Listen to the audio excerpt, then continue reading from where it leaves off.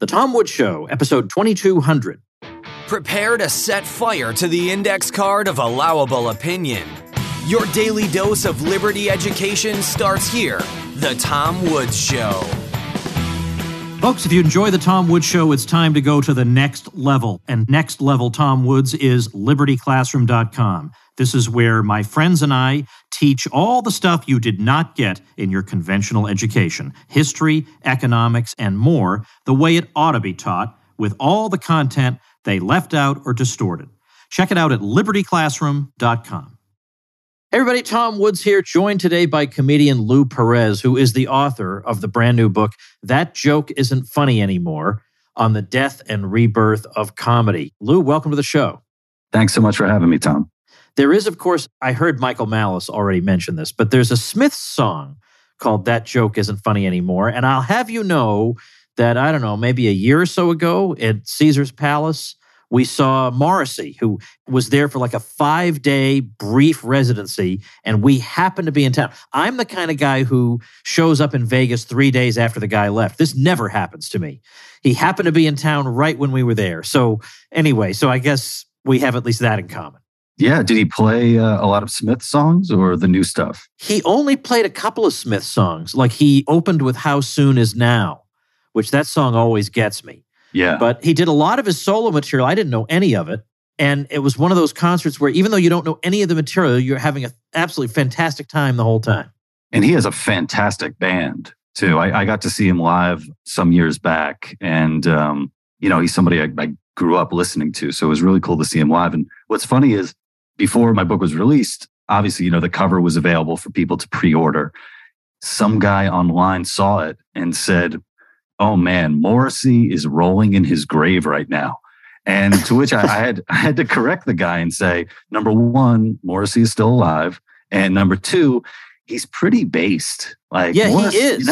Yeah. I mean, the thing about, I'm sorry what we're talking about Morrissey said of your book, but we'll get to, Sure. In a way, your book led me to this, but Morrissey's kind of all over the map in that he's just his own man. So he's radically animal rights. In fact, he invites animal rights people to be at his shows to hand out literature.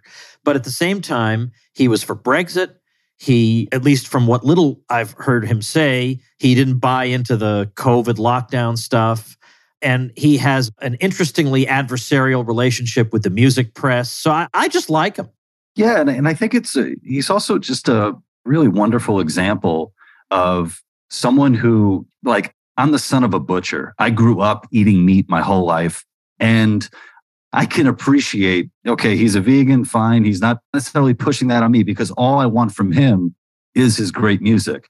To quote the Smiths, the songs that saved your life, And I think it's sort of, it kind of says something about the times that we're living in, especially when people are going after him for his extra musical opinions, where people would just have a really tough time or separating the art from the artist. And it's like, no, I can enjoy this person's music and I don't have to even think about what they think about Brexit, what they think about lockdowns or anything like that. I want the music.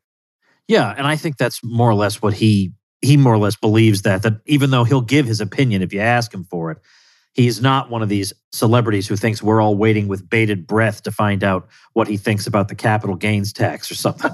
He really is here to be a performer, and he's a really, really good one. All right, so let's dive in here. Now, when I see a book by a comedian like you, I basically expect it to be, cancel culture is terrible and political correctness is ruining comedy. You can't tell jokes anymore. Millennials are humorless and so on and on.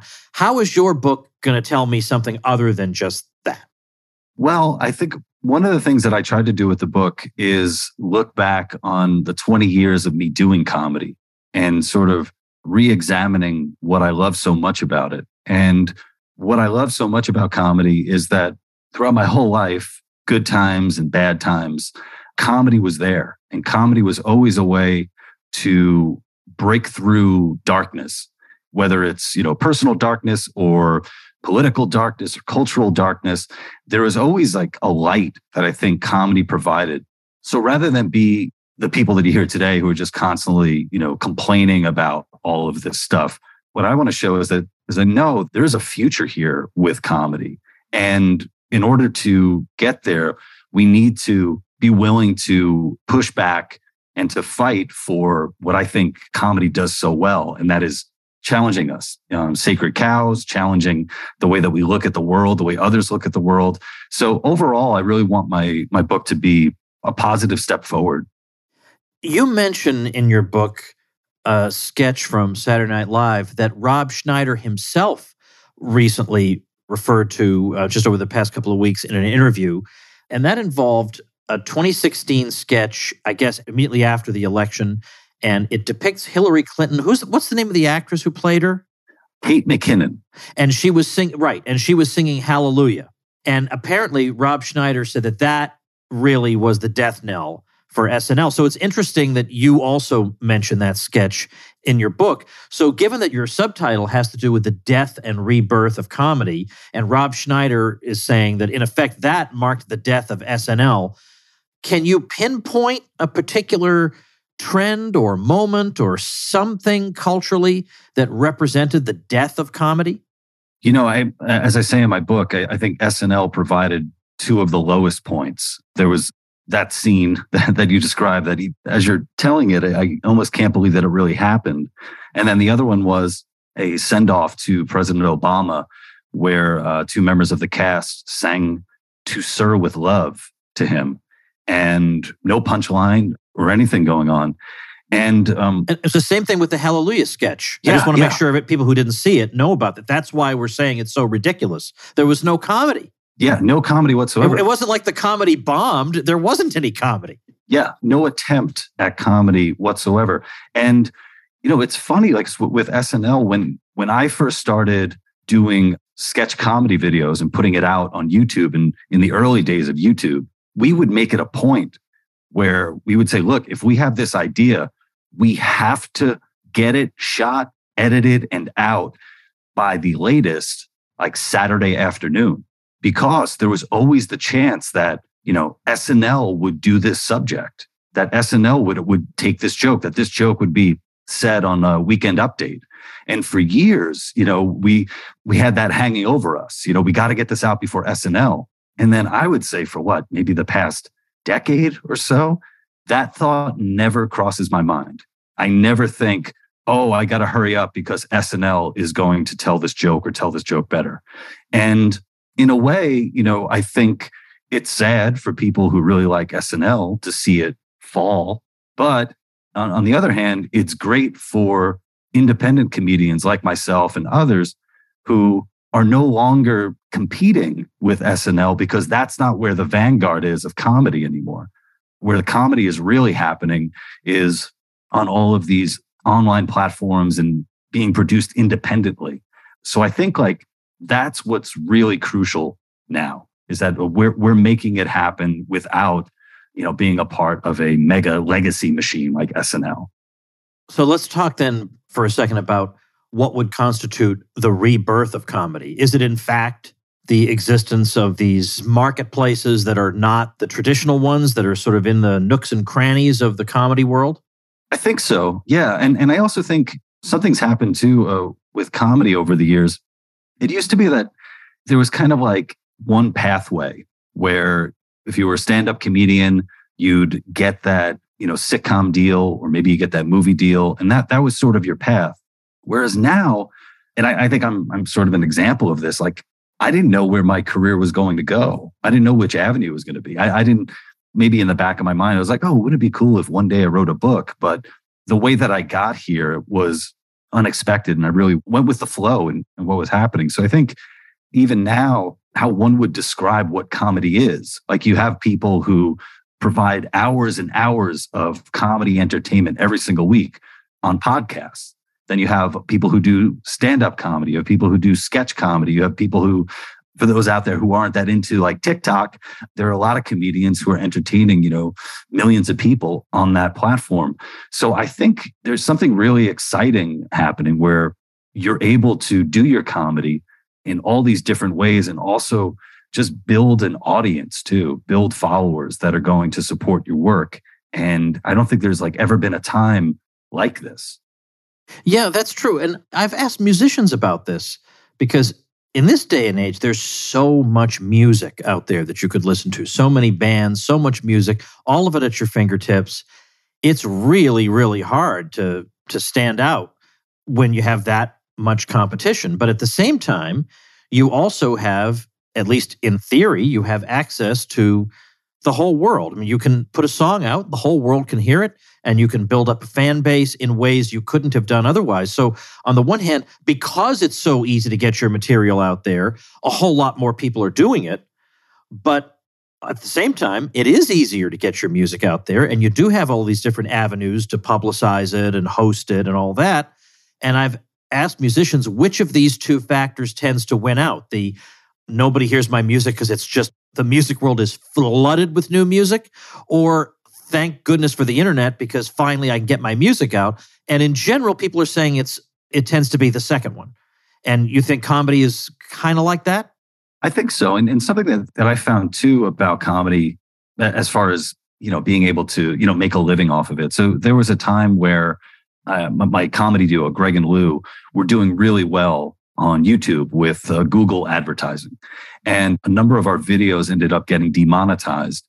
And they weren't demonetized because they were of a political nature or anything like that. They were demonetized because some of the videos were, I guess, a little too dark or gory, and advertisers didn't want to run ads on it. And that was a real bummer, because it's like, oh man, here we had this revenue stream that is no longer bringing in what it used to. But something that I noticed was, how important it is to do live entertainment, especially comedy. And from performing at, events like Pork Fest, Freedom Fest, doing those sorts of activities, I sort of realized there's such an amazing fan base within, say like our people who are hungry for entertainment and they love to support us. It's like, wow, I think it would be really important to build that out, to have that be something that is definitely a part of my future. I want to be performing more for our people.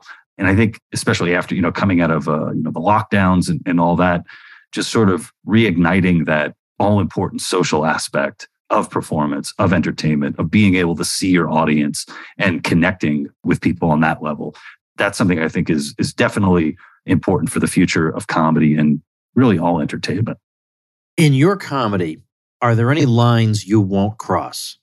You get that. I get that question a lot. I think in the abstract, it's like, are there any lines I wouldn't cross? And I'd be like, no. But the reality is, though, if you take like the darkest subject or the most controversial subject, the darker or more controversial it is, the more it needs to be treated, the more it needs to be honed to work as a joke. So I think if there's a subject that I wouldn't touch, it would probably be because I don't have a strong enough joke to work out on it. And I don't want to be one of those guys who throws something out there, and if it doesn't work, I just blame the audience. Like, oh, you didn't get it, or you guys are snowflakes, or, or anything like that. I think the more controversial something is, the more work you got to do to make it work. I hope that answer works for you. No, that's fair enough. I asked Dave Smith that question. He said, I don't have any such lines. I'll joke about anything. Because there are some people who believe, who really enjoy dark humor.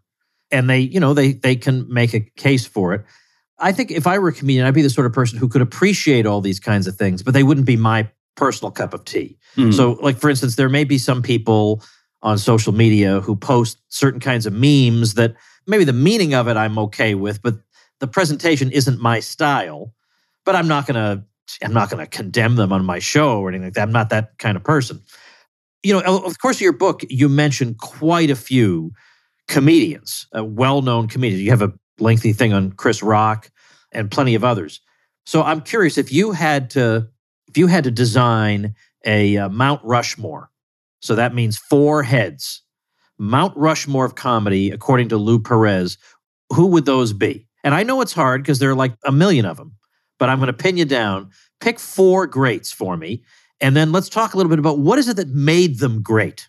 A lot of people are funny. What made these people great? Wow. That's a toughie, isn't it? Yeah, it's tough. I think the first 2 are probably the easiest, and that's George Carlin and Richard Pryor.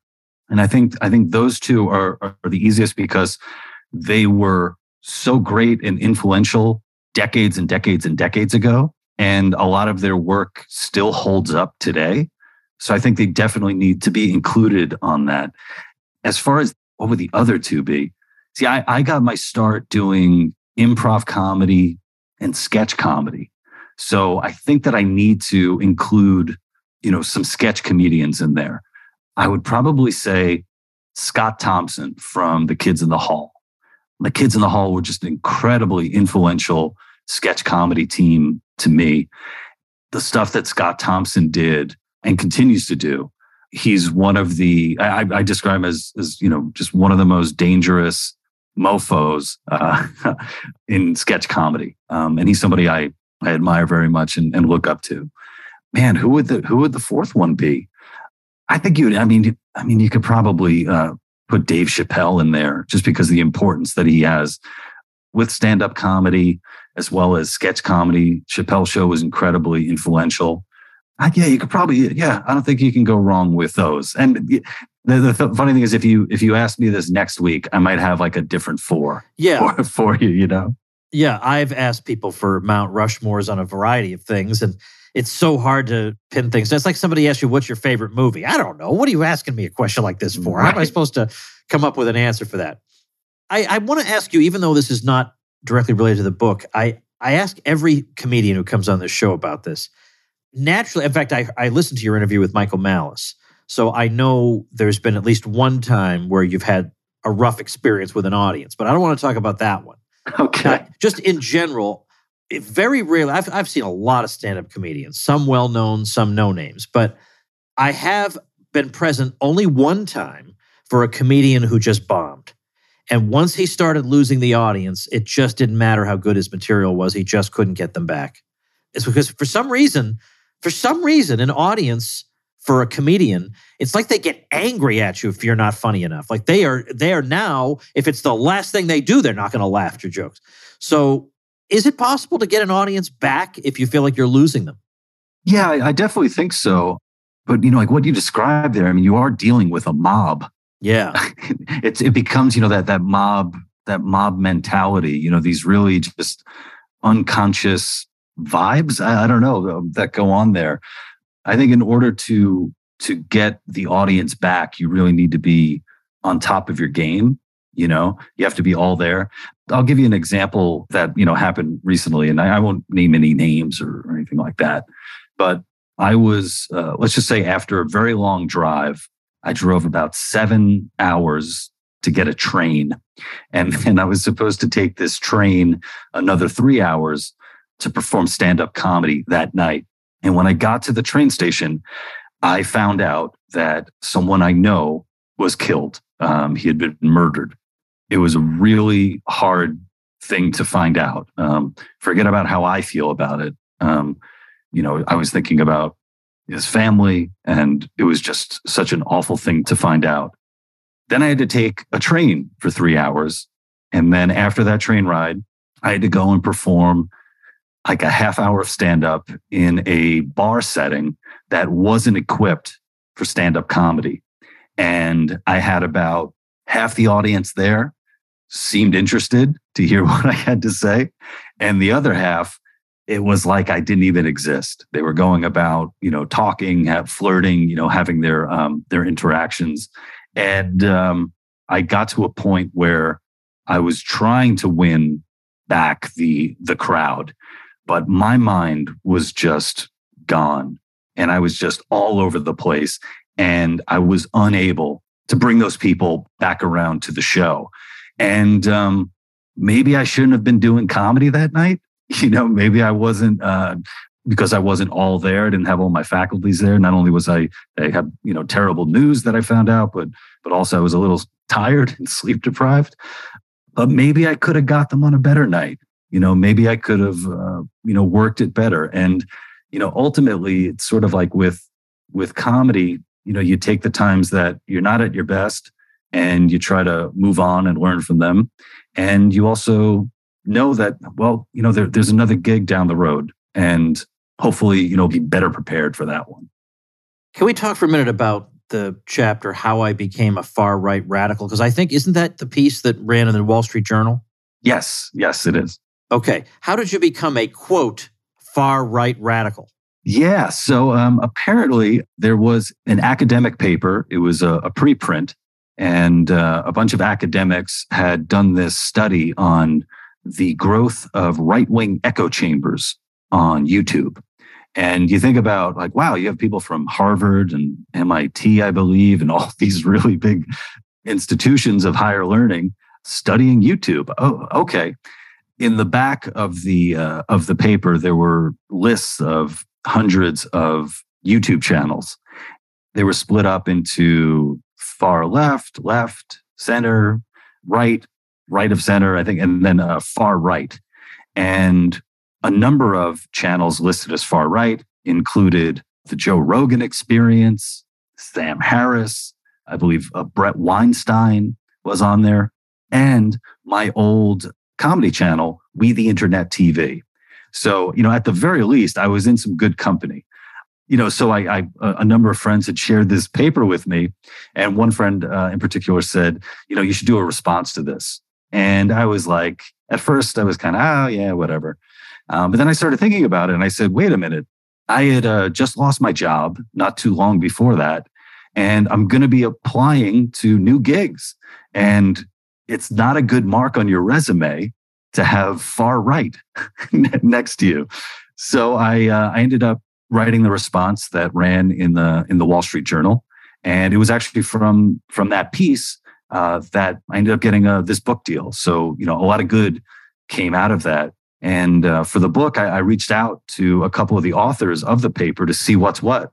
And it turns out that they did get a lot of criticism for the paper, and they ended up changing it in a number of ways. And one of the big ways is they got rid of the table of the list of all the channels in the back. And one of the authors who I communicate with over email, he told me, you see, this is a good example of science working. And to that, I said, yeah, but, the printed paper with all of the changes is behind a paywall. Yeah, right. Yeah, the original paper, a dime a dozen. Exactly. The original one is out there, and nobody is going to spend $10 to read this paper except for me. So there you have it. I mean, stuff like that happens to me. It just gives me more street cred with my people. That's no problem because I don't need a real job. I don't have to worry about my reputation because if anything, with my target audience, that would enhance my reputation. So it's no problem. But I can understand why somebody would say, look, you jerk, why are you characterizing me like this? Why are you doing this to me? By the way, how do you, when you try to write up a routine and you're coming up with all the different bits, there are a lot of minefields, of course, especially if you're doing political comedy. I remember when Bob Odenkirk had a heart attack on the set of Better Call Saul. And all of a sudden, the whole world was united on, I hope Bob Odenkirk is okay. And a few people on Twitter even noted that and said, whatever our differences are, we all want Bob Odenkirk to be okay. But that is pretty much it. There is so little goodwill between huge portions of the American population that really all we have is Bob Odenkirk being well. So you as a comedian, you want to win people over to you. You want them laughing, having a great time. But if you're going to do any kind of political comedy, it seems like you're walking such a tightrope. You're looking for just that little thing like that they'll love and not hate you for, but that's still funny and edgy. How do you do it? I wouldn't even try. I would tell jokes about ordinary observations like Jerry Seinfeld, right, who steers completely clear of politics. Well, first off, if you were to ask me the same question about the Mount Rushmore of comedy a week from now, you could probably add Bob Odenkirk to that. Okay. I think a lot of people don't realize just what a great sketch comedian he was, a writer and performer. His show with Mr. Show with Bob and David is, just another one of those legendary, really important programs. Yeah, I think it's something where it's really important when you're talking about politics or tiptoeing into these minefields is to go in with the confidence that you're going to try this stuff. And if it doesn't work, you could possibly polish it or, find a way to make it better and just keep trying it. And I think it's really important for comedians to come up and to experiment in an environment that is more forgiving. And obviously the times that we're living in, that isn't necessarily the case. There are a lot of times where comedians aren't necessarily willing to try out that material, not so much out of fear that, maybe it won't land, but somebody's going to take real offense to this and try to cancel me, if you will. So I think it's really important to sort of, as a culture, be a lot more forgiving for especially artists trying to experiment and try new stuff. Other than your book, which of course is the main thing we want to talk about, what else should people know about you in terms of how they can follow you and hear more of you? Yeah, so like everybody in the world, you have a podcast. I have a podcast. Right. I worked really hard on the title. It's the Lou Perez podcast. Okay. And so there's that. I make sketch comedy videos. So if you guys want to check me out on YouTube at the Lou Perez. And then also I'm on Locals. Our friend Michael Malice is on Locals as well. Oh, yeah. thelouperez.locals.com. Okay. And it's Lou, L-O-U, and then Perez, P-E-R-E-Z. Well, the book is That Joke Isn't Funny Anymore, on the death and rebirth of comedy, with our friend Lou Perez. I have not had you on the show before, but I did get to see you at a Mises Caucus event, and you were just outstanding. I think you were filling in for Dave Smith. Like at the last minute, they had to get you in there because he couldn't be there. And there was no sense of, wow, this guy just threw something together at the last minute. No. We absolutely loved your set. Absolutely loved it. It was excellent. Thank you so much. And I absolutely love performing for the Mises Caucus. You guys have been so great to me, and I really appreciate it. Yeah, it was so memorable. It just capped off a wonderful event having you there. So thank you for that, for this book, and for your time with me today. Thank you, Tom. All right, everybody, that's going to do it for another week of episodes of The Tom Woods Show. I would make promises to you about all the wonderful episodes coming next week, but I can't remember what any of them are. So you just have to take my word for it. Tune in next week. See you then. Become a smarter libertarian in just 30 minutes a day. Visit TomWoods.com to subscribe to the show for free, and we'll see you next time. Like the sound of The Tom Woods Show? My audio production is provided by Podsworth Media. Check them out at podsworth.com.